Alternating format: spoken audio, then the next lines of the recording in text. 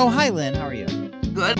In just a moment, we will talk to the Fly North guys, Colin Healy and Bradley Rolfe, about their production of Peter and the Starcatcher at the Greenfinch Theater at the Old Way Out Club. Around minute 30, we'll talk Cocaine Bear. Around minute 37, Creed 3. Around minute 45, Operation Future. Around minute 47, the SAG Awards. Around minute 49, the Theater Roundup, including To Kill a Mockingbird. Are you ready for some basketball? It begins here. That's how Bill, the PA announcer, likes to start off every game, because it does. It begins here. The Missouri Valley Conference. The winner of that gets an automatic bid to the NCAA Division I tournament. Yes. Well, and your alma mater is going to be playing there, Illinois State. There are 12 teams this year. 4 games on Thursday, 4 games on Friday, 2 games on Saturday, and the championship is Sunday afternoon on CBS. And Carl will be doing the music. So my colleague Carl Middleman... No. Hold on a second. I'm doing the music that is not done by the bands.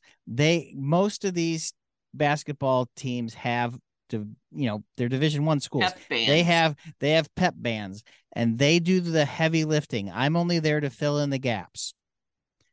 But you do it so well. There are a lot of gaps. Yes, thank you. Thank you for saying so.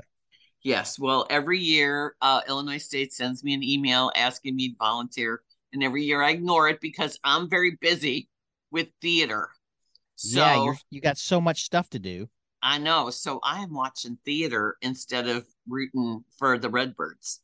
So we're talking theater today, as we usually do, and we have very exciting news, and I can't wait to hear about all this from Fly North Theatricals, which is Colin Healy and Bradley Rolfe. Hello, guys.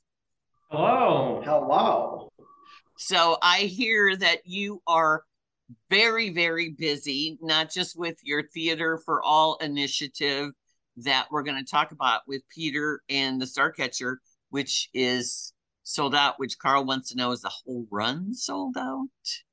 Yes. Oh, wow. Because you had something on Instagram that said we're 90% sold out, and then you had another one that said sold out, and I said, I wonder if that means the whole run is sold out. So, yeah, congratulations. Thank you. Yeah, no, we went from 70 to 90% in like one night, and then 90 to completely sold out in like a few hours. So people are interested, apparently, which is flattering and surprising. No, it's not. Peter and the Starcatcher is a fantastic. Well, it started out as a book series, and then it became a Broadway award-winning play, and it has been here once only. I think it's only been here. I remember the Rep did it. I don't know about the tours. I know the Rep did it a while back, and there's been at least one other community theater I'm aware of that has produced it in recent years. And it was a book partially written by St. Louis native and current resident Ridley Pearson. Yes, and I have read there are many books. I think there are 5 in the series, and I read all 5 of them. And it's different. The play is a little different than the books because the play is self-contained and the books lead into the other books. So I really enjoyed it. I remember I was in New York right before the first Broadway production began, and I'm walking down the street and I said, oh my gosh, they're making a play out of this, because there was always the rumor, and then I saw it. And it's a very iconic cover of the book, and they recreated that on the marquee. So I've been a fan of this for a long time, and I'm glad you guys are doing it, and I'm glad you guys sold out. Thank you. Yeah, we're really happy to do it too. I'm directing it. This is Colin for radio people. I'm directing it, and the pervading direction that I've given both the adults in the cast and the kids are, make a child laugh, make an adult cry. And I think that really sums up what the experience is. Like, it is one of the funniest shows I've ever seen, with some of the most like heartwarming and like I don't want to say soul rending, but like as far as like that childhood, yearning, it really gets there in a really profound way. And I don't know if it's just, people with, childhood issues or whatever that get affected by it, but it is something else. It's a really amazing show. And if you think you know Peter Pan, if you think you know the Disney Peter Pan, this is more like, just like what Guillermo del Toro did with Pinocchio. That's more along this lines, because there are some myths of the Peter Pan story from the Disney that are incorporated in this, even though it is actually a Disney production, because they own the books, because they publish them. And so, they get their hands in everything, right. But it's not necessarily the Peter Pan, Absolutely. And this is Bradley here too, to clarify. And they do such a great job. It's so well constructed on top of everything. Especially, as a Disney theatrical property, I have my own kind of like tangents to go on about like the way how successfully they adapt from film to stage. And for people who have read the Peter and the Starcatcher books, or people who know, Disney's Peter Pan movie, or, know the stage play of Peter Pan, or any other J.M. Barrie lore, there is something for everyone in this show. And like you said, it is self-contained. I think it's a very, very successful adaptation for the medium that it's in. Well, what I like about you always take a good slant on things like your Assassins, how you created a different experience last summer. But I like how you guys are committed to making something that might be familiar, fresh. And I'm just sad that it's all sold out, because, I'm happy it's sold out, but I mean that more people won't be able to see it. Do you think you might extend it since it's your place? Oh man, unfortunately, probably not, because and this is getting to a point about what you just said. There are students of ours in this show, and kind of there's two elements to the concept. Number one is the space. Like we are committing to the fact that this is a place that's under renovation. We have our occupancy, and that's really about it. It is a place that is under construction. And anybody who knows anything about this show, it's one of those shows that can be done in so many different ways. It can be maximalism as far as props and set, or it can be pretty much like nothing, because the story is told via the actors. In every way, shape, or form, they describe everything that's going on. It's very accessible in that way. But number two, we set the students into this in this way that like the show is the four kids, Peter, Molly, and the two other orphans that are the children in the world of the show. And then everybody else in the show is an adult. And we flip that. So our four leads, the Peter, Molly, and the orphans, are played by adult actors: Dustin Petrillo, Tatiana Thompson, Sarah Landsberger, and Jacob Schmidt. And then the rest of the cast is filled out with our Fly North students, which are all doing an amazing job. Those of you who are familiar with the show might be familiar with like Black Stash and Smee, the two like main kind of villain characters.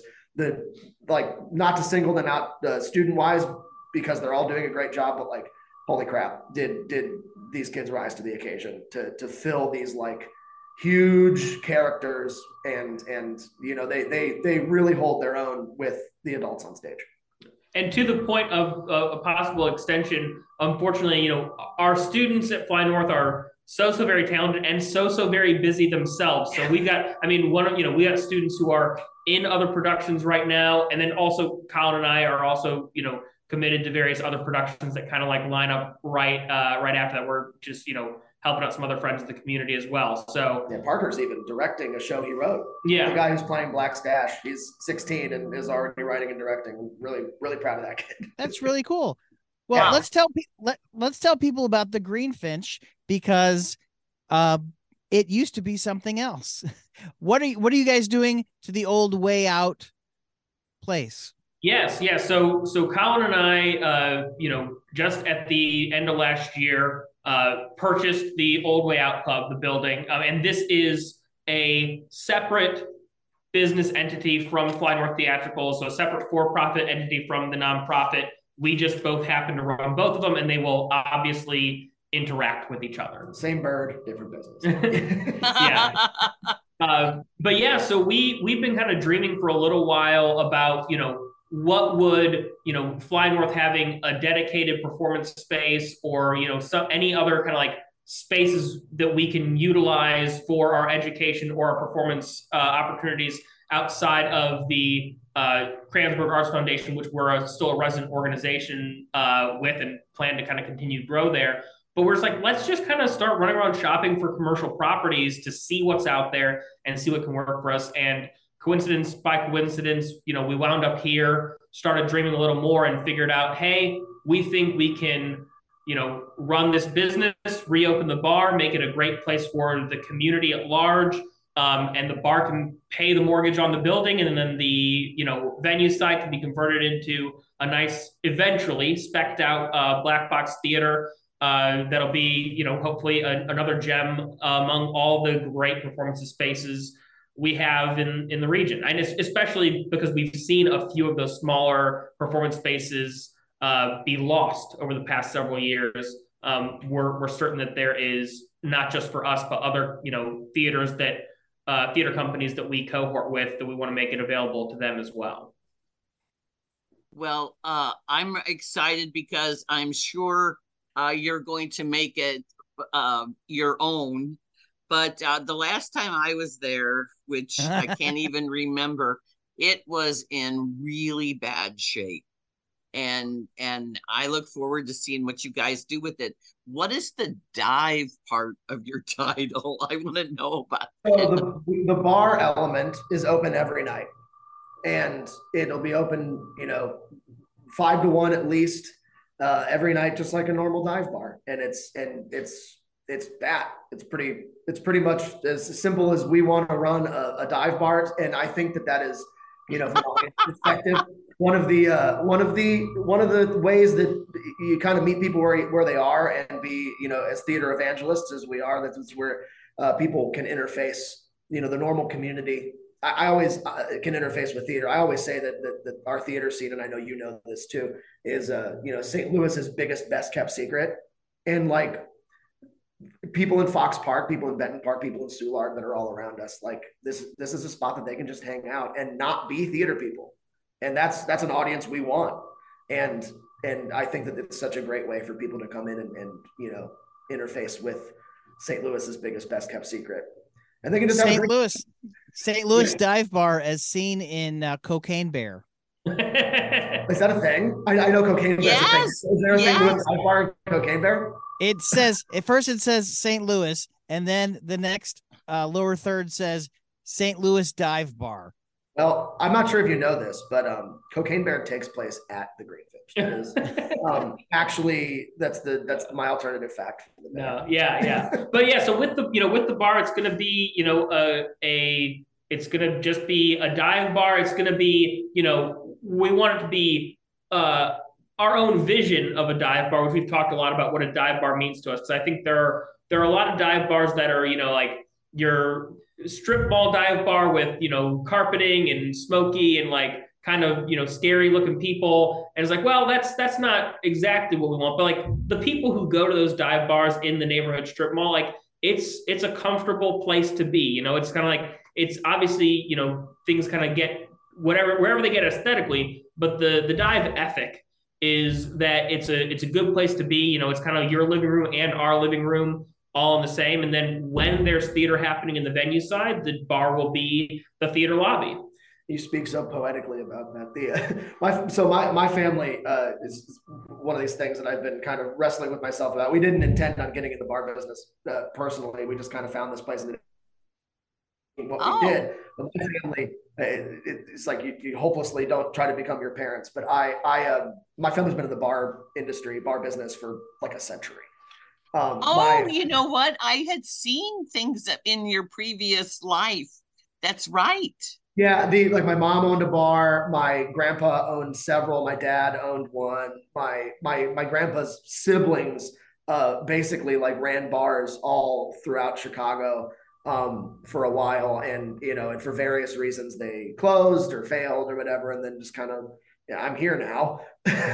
And for me, like, you can't create a dive bar. Like, it's one of those things. Like, a dive bar at the end of the day is created with time, and attracting a really cool, cross section of people that come in and leave their own little legacy by drinking and putting up a sticker and doing whatever they need to do in the space. With a name like Colin Healy, you have to own a bar. I guess.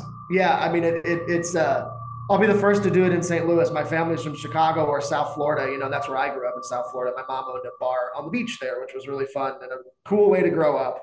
But I didn't want to get into this business, but now at least now I do. So I guess that's part of growing up, huh? But theater is still your number one priority. Theater is at the center of all of this because, like, theaters rarely are profitable. Let's just call it yes. like it. And having the bar as an addendum to the business, in no small part, is what we hope makes this whole operation worth it and profitable and just sustainable, if not profitable. You know what I mean? Sustainable. That's the best. I mean, that's what you're hoping for. Right. In theory, as it's going to, and, as now business owners, as the bar is successful, that will subsidize our own personal time to give to the theatrical world, as well as subsidizing, the build out of the theatrical space to make it a really great place to work and put up a show and see a show. One of the visions we have for the theater at Greenfinch Theater and Dive is that, people aren't going to say, oh, I'm going to see a show by X theater company or this theater company. They're saying, I'm going to see a show at Greenfinch. And they know that anytime there's a poster in our window, there's a show there, like, I know there's going to be a good show at Greenfinch. And then we can help propagate the theater community and scene that way amongst those who are, maybe not so keyed into all the little theater companies that are producing all around town. Right. And the goal is that, like, whatever show is happening will, hold its own with any show in town. And the one thing that makes us maybe a little different is that you have somebody sitting at the bar. You have some people who walked in their shorts and sandals and they're drinking a Stag, and they see that a show is going on, and maybe they are like, you know what? I was going to be here for. So Bradley and Colin, you've opened productions before, but this is the first time you're opening up a venue and a production at the same time. Do you think having opened productions before prepared you to open up a venue at the same time? I don't know about at the same time, but yeah, I mean, building a venue, you got to build stuff to last. It can't just be a set. Yeah, and one of the nice things about turning an empty room into a venue while opening a show at the same time is, tech kind of begins whenever you want to. So we got a little bit of a head start on some technical elements. We kind of do those at the same time. Yeah, we got into our own place 2 days early, which was, that's unheard of otherwise. Yeah, you're responsible for your own turnover. Right. But yeah, tell us about, so when for sure are the upcoming dates? Like, when do you officially open Greenfinch? Gotcha. So Peter and the Starcatcher opens March 3rd. It's sold out, but that's as is in the space. We're still in renovation. The bar, so that's the other side of the place. If you're familiar with the Way Out Club, is going to open in May, and we'll probably have some theatrical programming within the bar. Some fun stuff going on in there. But it's a bar, open every night, 5 to 1 and noon to 1 on the weekends. And then the theater we want to open in fall, at least in its first form. I'm sure we will open the theater many different times when we get new toys and have to install them. But it's in its first form as a big empty rectangle with some good quality stuff in there in the fall. Right. Like right now, like I said, we're doing this ad hoc in the space as is. The first iteration of the theater that we want to see is going to require major construction. There are 4 columns in there that are load bearing that we've talked to some structural engineers. We're going to span those columns, get those columns removed. There's the old stage that was built up for the rock and roll bands. We're going to get that removed. And so that first step is just like turning the room into an open rectangle. We'll extend a little wall here, and then, put in a nice wood floor for the black box instead of the tile. And that'll be kind of like the first setup of it. It's just like, hey, it's an empty black box. But then there's, technology we want. Eventually, we're going to be putting up a full grid in there. Eventually, we're going to have an isolated orchestra pit in the basement so that for musical theater, you gain the benefit of, one, not having to compete for space on stage with the black box theater or with seating. And two, as we all know from every arts venue, every theater has its own challenges. One of the challenges in this town for musical theater is getting a good sound balance. If we have a room that's underneath the floor that has microphones and everything's piped up upstairs, we're going to have a lot better control over body mics and the orchestra pit to really make a clean, clear, balanced sound for our musical theater productions. Yeah, Lynn, I'm sure you'll appreciate this, and if you are obviously listening, but if like Sarah Fensky and all you other reviewers are listening, we listen to you, okay? We bought a whole space to listen to you, okay? Well, that was one of the things about the Way Out Club. If the band sucked, you could hide behind one of those columns, and it blocked a lot of the sound. You don't want that. No, well, we don't want columns in the room for sure. Like that is we've worked in plenty of spaces with columns. Yeah, they're always the challenge. In this case, we're embracing them. Like for Peter and the Starcatcher, they're there, and the stage is still there, but we're using the columns as the masts of the pirate ship and as the palm trees on the island. Yeah, so it's like it works out for this production, but not every show on Earth, is a pirate ship in Act 1 and an island with trees in Act 2. So your Theater for All initiative, explain that a little bit and how you can still support it even though you can't get a ticket to Peter. So the Theater for All initiative is a program of ours. It's sort of a manifestation out of our dedication to make theater more financially accessible to the community. And it does a few things. Most notably, it offers scholarships for private lessons in voice, dance, and acting to kids to all throughout their high school career. And we have a few students on that right now, including some that are in the show. The other thing it does is we have been able to, through partner organizations, give away 10% of our tickets for other shows, not including this one, that are regular priced for free to the community to make sure that there is at least a pool of tickets that are accessible to anybody, at least through the partner organizations. It's imperfect, but that's the way we've done it so far.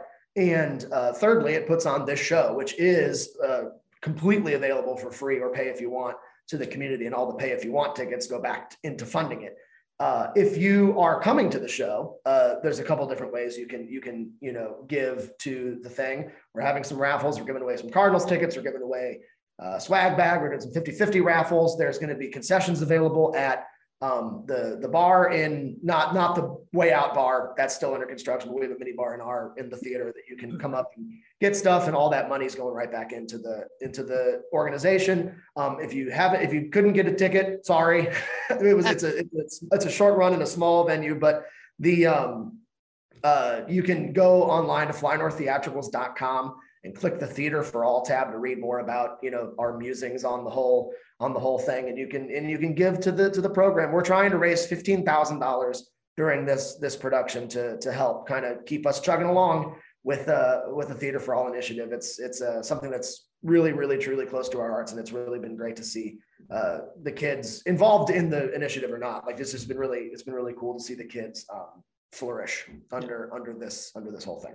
And one of the things that the Theater for All initiative, particularly our Theater for All show, this show in our programming does for accessibility, not only financially, but giving students the opportunity to perform in a professional setting alongside professional working actors is a totally different intangible value as opposed to all the other great opportunities that youth performers might have for their school or other youth performance organizations. So that's one thing that we're really proud of in the way this works out. And they don't have to pay any performance fees to be in this, right. like a children's theater typically would.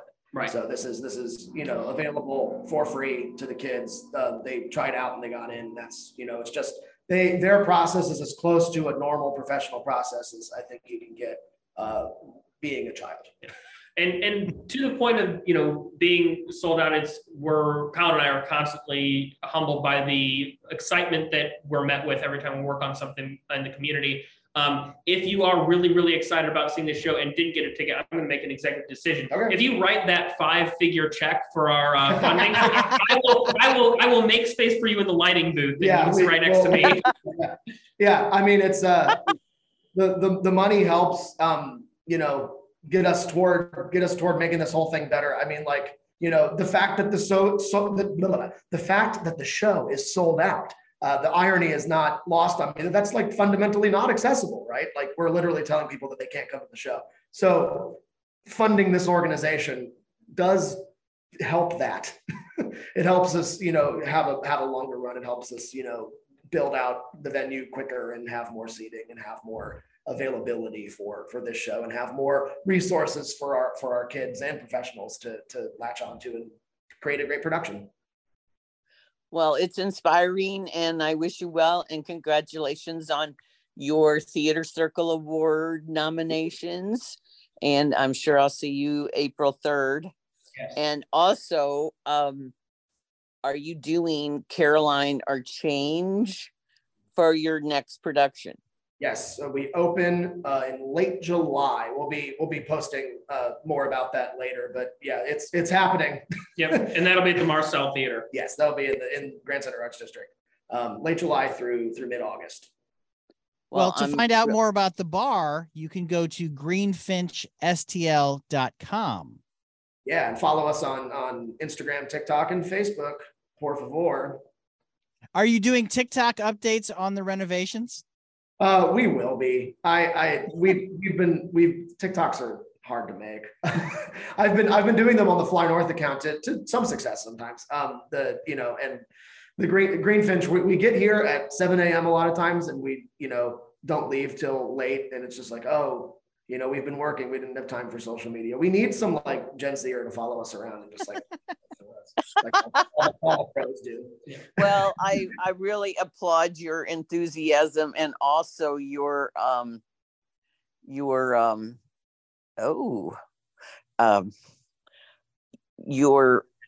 initiative, because it's great. Nobody's really doing what you guys are doing. So I think you have a nice little niche and continue to grow. Congratulations. Thanks, guys. Thank you so much. Yeah, vote Bradley for best director.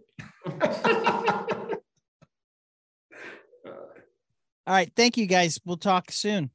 Yeah, thanks so much. Go drill something. Yeah, we're gonna program our lights for Act 2. Well, this has been such a technology thing. I just my computer just came back on and said files from unknown sources may be at risk. So anyway, no, best of luck. I wish you well. I turned in my ballot. I can't say, but she's very proud of you. Thanks. Yeah, no, we appreciate having you as a friend, and yeah, it's always a pleasure. Hey, thanks so much for your time. And Carl and I are now going to talk about, we're going to the yin and the yang. We're going to talk about Cocaine Bear. Okay, I got to go see it. They're showing it on the Draft House, especially if it doesn't. Yes, that's where I saw it. I saw it at Alamo Draft House. Yes. Does it take place? Does the whole thing take place in St. Louis? No, it starts in St. Louis. Ray Liotta's character is in St. Louis, and then it goes to the mountains of Tennessee or Georgia, they filmed it in either Vancouver or Australia. It's really hard to tell. Gotcha. I was going to say it would add to the. Doesn't The Revenant take place in Missouri? No, does it not? I don't think so. Maybe there's a portion of it because aren't they like traders or explorers or something? Traveling somewhere. I thought part of it was in Missouri, and I was like, okay, well, add to the tradition of horrifying bears in Missouri. But anyway. Yeah, no, we get the notoriety of being the Pablo Escobar's local drug pin, Ray Liotta. This is where he lives. I was hoping it was the bear. No. Although, fun fact, I got a press release yesterday. Ripley's, believe it or not, is trying to get the bear for their museum because it's currently at a Kentucky museum. Yes, it is not owned by Waylon Jennings. Shooter Jennings came out and said that is 100% an old wives' tale, urban myth. It is not true. So someone needs to go change Wikipedia.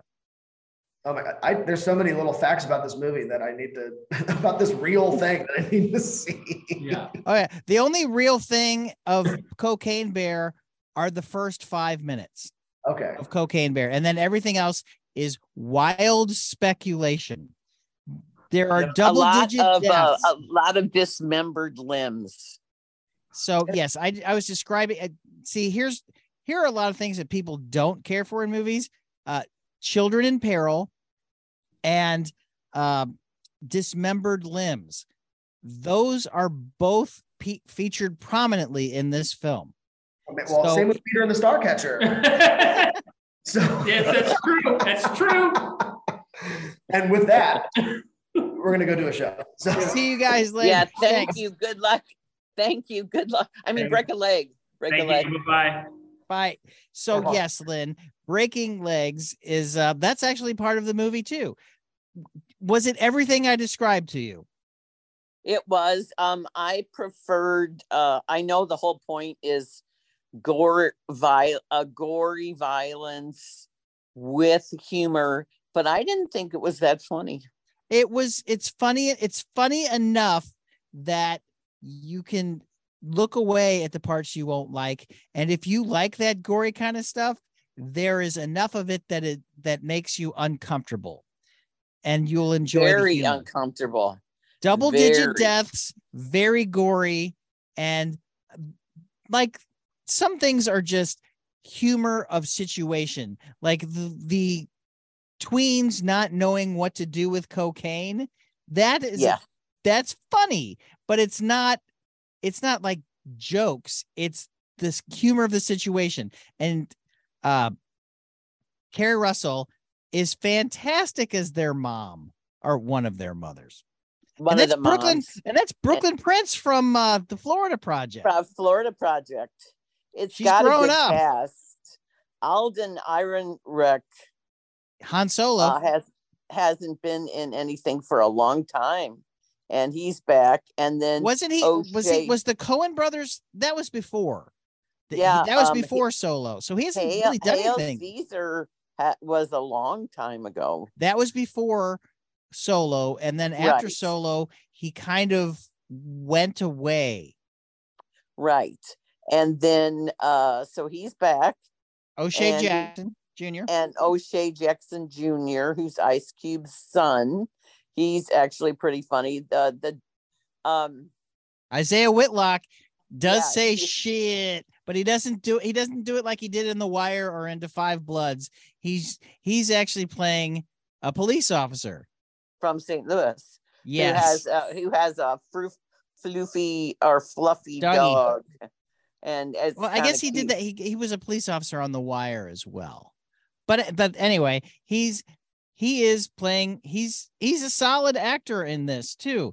I think it is everything you imagined Cocaine Bear would be. Right. Elizabeth Banks directed it. I think that I thought Margot Martindale was the wrong choice for the park ranger, especially her crush on the game warden played by Jesse Tyler Ferguson. Now, I didn't recognize him at first. That wig, he makes him look great. Terrible wig and even worse accent. Yeah. And then Matthew Rhys is Kerry Russell's husband in real life. He's only in it for the first. He's the truthful bit. Yeah, he's the drug smuggler, and who is based on who was a real person and has his own Wikipedia. Yeah, he was found. His name is Andrew Thornton, and he was found in a driveway in Knoxville, Tennessee, wearing Gucci loafers. Yeah, he worked for the DEA but was also a drug dealer. It was, I don't know. It's a convoluted story. And even though the first 5 minutes are true, that part is speculation also. His chute did not open when he jumped out of the plane, but they make that part funny too. Right. So this week we have Creed 3. Which I did. So hold on. That means you're done with Cocaine Bear. You've had enough of Cocaine Bear. Okay, fine. Creed 3. Now, is Sly in it or not? No, and it's a disappointment. Do they mention him? No. They don't even mention him? I don't know why. No, I don't know why they cut him out. Wait, but he was in it and they cut him out, or they just no, they just didn't use him. And he talked to Hollywood Reporter all about being left out, and he's not a happy camper. Because, he was doing Tulsa King probably at the same time. Well, he is the heart and soul of this Rocky Creed franchise. He was the glue and the anchor to me in Creed 2, and now Creed 3, who is Michael B. Jordan, Adonis Creed, has directed this one. It's lot of action, a lot of boxing action, fast paced, as in all the Rocky Creed family of films. The family legacy story thread is a big deal. Adonis has to face his past. Jonathan Majors. They were in a group home together, and they get involved in a crime situation, and Dame, who is Jonathan Majors' character, pulls a gun, gets 18 years in prison because he had priors, and he gets out. He's got a chip on his shoulder. He wants what Adonis has, and he becomes a heavyweight contender. It's very contrived. It's because as soon as you get out of prison, very formula. You just become the number one, contender. It's very contrived. It's very formulaic. It's very predictable. The Felicia Rashad plot line, everything that's going to happen. It's telegraphed. Is Tessa in it? Yes, Tessa's very good as usual. They have a darling little daughter who is deaf, and Michael B. Jordan does flawless. Well, I do like that they've kept that through line, because it's not like they've abandoned even though they're abandoning the Rocky story, they're still keeping the things in from Creed and Creed 2. Right, which I do like. I like that they show a family that's got seemingly everything struggling with real life issues. So it's fast paced. Ryan Coogler only is credited with a storyline and a producer. Stallone is credited as a producer. So he's making money off of it, but still would have liked to have been in it. Do you think he would have liked to have been in it? Is there room for him in this? Probably. Well, yeah, he could have helped with the fight, because Adonis is retired, but he gets back in it. They keep pulling him back in. So could he have been in a training montage or anything like that? Yeah. A glorified cameo, he could have been in it. Yeah, because Wood Harris plays Little Duke, the owner of the training facility. And so they could have fit him in. And so it becomes this mano a mano with Jonathan Majors and Michael B. Jordan. And Jonathan Majors is very electric in this. His star is rising. Kang the Conqueror and the latest Ant-Man. And we've been paying attention to him for a long time. And he's now, one to watch. So he's good in it. but it's just very predictable. You know every single beat that's going to happen. The music is good. You don't hear or I never heard the Rocky thing, but I think Michael B. Jordan did a competent thing, and it benefits greatly from Jonathan Majors. They do have the Victor Drago, the Romanian boxer, Florian Munteanu. I think that's his name. He's From Creed in it. 2? Yeah, he's in it very briefly. But they couldn't get Stallone in it, but they could get the villain from the previous movie that no one liked. Yeah. And he's a jerk in this kind of. So, yeah, it's the screenplay is written by Coogler's brother Keenan Coogler and by Rick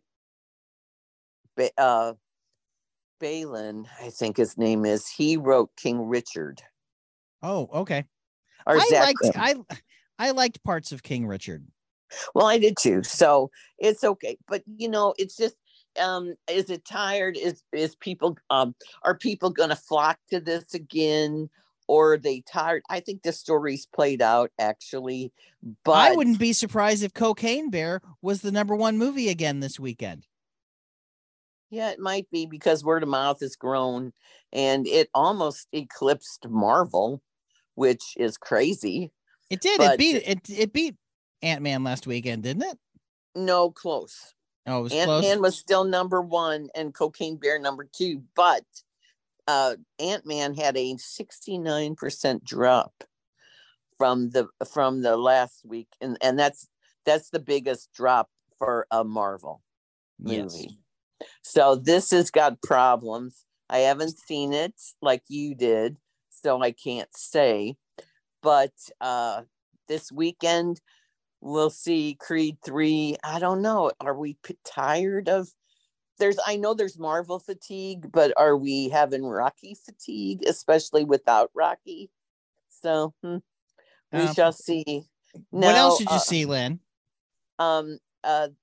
That is for right now for what's happening, because we were not given access to what's the Guy Ritchie movie.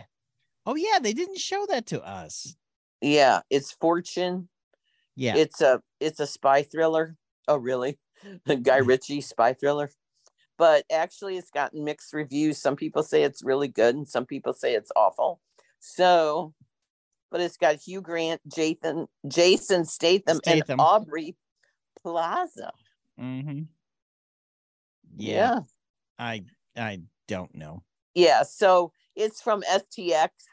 They usually never show us their movies. No. So that's why we didn't get it. But we got The Gentleman, but we didn't get that Wrath of Man. Remember that? Right. But Operation Fortune is out this weekend. And I would be curious because I like Guy Ritchie. And I think, I wouldn't mind seeing it. I wouldn't mind seeing it. I like a good spy thriller. We are the SAG Awards were Sunday night on Netflix's YouTube channel, so it's still available for streaming. You can go, and Everything Everywhere All at Once swept the awards and won 3 acting categories, and so we shall see if that's going to happen. Well, I still think Angela Bassett will win for Best Supporting. I'm sorry that Jamie Lee Curtis will not win, but I think Angela Bassett actually gives a better performance than Jamie Lee Curtis. Yeah, I do too. And but Jamie Lee Curtis is still great in that movie, and the movie is great. I do hope it is a precursor for Michelle Yeoh rather than Cate Blanchett. I do too. And then Ke Huy Quan, short round. And he gave a great speech. Both he and Michelle Yeoh, first Asian actors to win SAG Awards. Think about that. Mm-hmm. And then James Howe gave a really good, interesting, off-the-cuff speech when they won for the ensemble. But I do think Angela Bassett's probably going to win I think that was and she deserves to win. She does deserve to win. She hadn't been that strong in years, and you notice it right away when she's at that table with the world leaders. You're like, okay, she is the strongest thing in that movie. That movie has problems, but she's one of the stronger things in it. Yeah, if you haven't seen it, it is streaming on Disney now. Just like The Mandalorian season 3. I know. You're ready. I'm excited. I'm gonna go home and watch the first 2 episodes right after we're finished here. So Lynn, tell me, let's do a little theater roundup here. How was To Kill a Mockingbird? It's fabulous. I was worried because, I did see it on Broadway. So I was worried how it was going to translate on the national tour, because sometimes it's not as good if they do some like little cost-cutting measures or just switch it because they've got to go from city to city. It's at the Fox through March 12th. Highly recommend it. It's 2 hours, 35 minutes. You are riveted the whole time. The Fox was packed. People hung on to every word. And at the end, it was a very robust standing ovation that started immediately and was very long. And because St. Louis fans are known for leaving. And they were not leaving. People stood up and applauded and applauded and applauded, which I was really happy to see the reaction. Richard Thomas is excellent as Atticus Finch. Scout is Melanie Moore. I never heard of her, but apparently she's a dancer. There's 7 people from the Broadway cast in this show, and including my friend Jeff Still, who is a veteran of Steppenwolf Theater in Chicago and played Bill in the national tour of August Osage County. And if you saw it at the Fox in 2010, he was there. And so now he's returned to the Fox. He is playing Link Dees. It's very good. Anyway, it's a solid cast. Well, there's also another very important person in the To Kill a Mockingbird lore playing Mrs. DuBose. Mary Badham, who was the original Scout, is in this. She's 70 years old now, and of course not playing the child. She's playing the old racist lady. I know. Isn't that wonderful? It is. So, and she had retired from acting until she was asked to do this. I know. And so it's very good. The woman playing Calpurnia is fabulous. Tom Robinson, just hard to. It's so moving. It's such a moving production. People don't realize, I was telling this to people last night, the character Dill is based on Truman Capote, because Harper Lee, whose real name is Nell Harper Lee, and he called her Nell, they were childhood friends. And so Dill's such an idiot. Oh, I love the character Dill. And no, in the book, Dill's an idiot. But on stage, he's just he tugs at your heartstrings. They do, but it's just a wonderful production. Bartlett Sher, who has had 9 Tony nominations, and he won for South Pacific. He has a fresh spin. He keeps everything moving. His South Pacific in 2008 took on more of a racist exploration. That hadn't been done before with South Pacific. This one combines the childhood innocence with the racial injustice. And Aaron Sorkin, this is a new play, but it's based on Harper Lee's novel. But what Aaron Sorkin does with this is, it's like the kids are older, and so they look back, but they're like the Greek chorus in this, and it's so well done. And looking back, because it's set in 1934 during the Depression, but the book didn't come out till 1960. And for this story to be so powerful and even maybe more relevant today is really amazing, I think. and I don't use that amazing word very often, but this is a brilliant production, and I look forward to hearing what you have to say about it. I'm going to see it on Sunday night after the Missouri Valley Conference Championship basketball game. Melanie Moore plays Scout, and she is the winner of the 8th season of So You Think You Can Dance. And Calpurnia is Jacqueline Williams. That's right. I need to remember her name. I'm going to be on KTRS talking about it with Jennifer and Wendy as soon as we finish today. The Black Rep extended their play called The Light. It's a 2-hander with Eric J. Connors and Alicia Reve-like, and they're exceptional in this. So the Black Rep extended it one more week through Sunday, March 5th. It's worth your time. It's so powerful, and it's by a Chicago playwright. And I don't want to spoil it, but Nine, the musical Nine, yes, based on Fellini. Mm-hmm. That starts at New Line Theater this Thursday, but I go Friday. So we have a whole roundup of film. I want to say that we're doing the tail end of the Oscars. Some of the Oscar nominees are now getting released. The Quiet Girl is a film from Ireland. It's nominated for Best International Feature. I started watching it. I haven't finished it. It opens at Frontenac March 10th. It's wonderful, Carl. It's in your Neon package. I think you would really like it. And I just found out from HBO, because they just gave us access to the documentary All the Beauty and the Bloodshed, yes, which is Nan Golden's take on Big Pharma. And I have been touting this. You've been mentioning this for many, many, many weeks now. Right. And now it's going to be on HBO starting March 19th, I believe. Okay. Well, Or Lynn, you just announced that you're going to be on with Jennifer and Wendy. Where are you normally on the radio? I'm on with Jennifer and Wendy on Friday mornings with movie reviews. Miller Furniture presents Lynn Venhouse Goes to the Movies. And then I'm in the Webster Kirkwood Times. And I have several features coming up about the arts community in the Webster Kirkwood Times. And I'm in Not for Entertainment. I'm in news in Belleville News Democrat. And I write food articles for the St. Louis Magazine. Well, then. Yes, you can hear where me. are you, Carl? You can hear me Monday through Friday on the Mark Cox Morning Show, 5 a.m. till 9 a.m.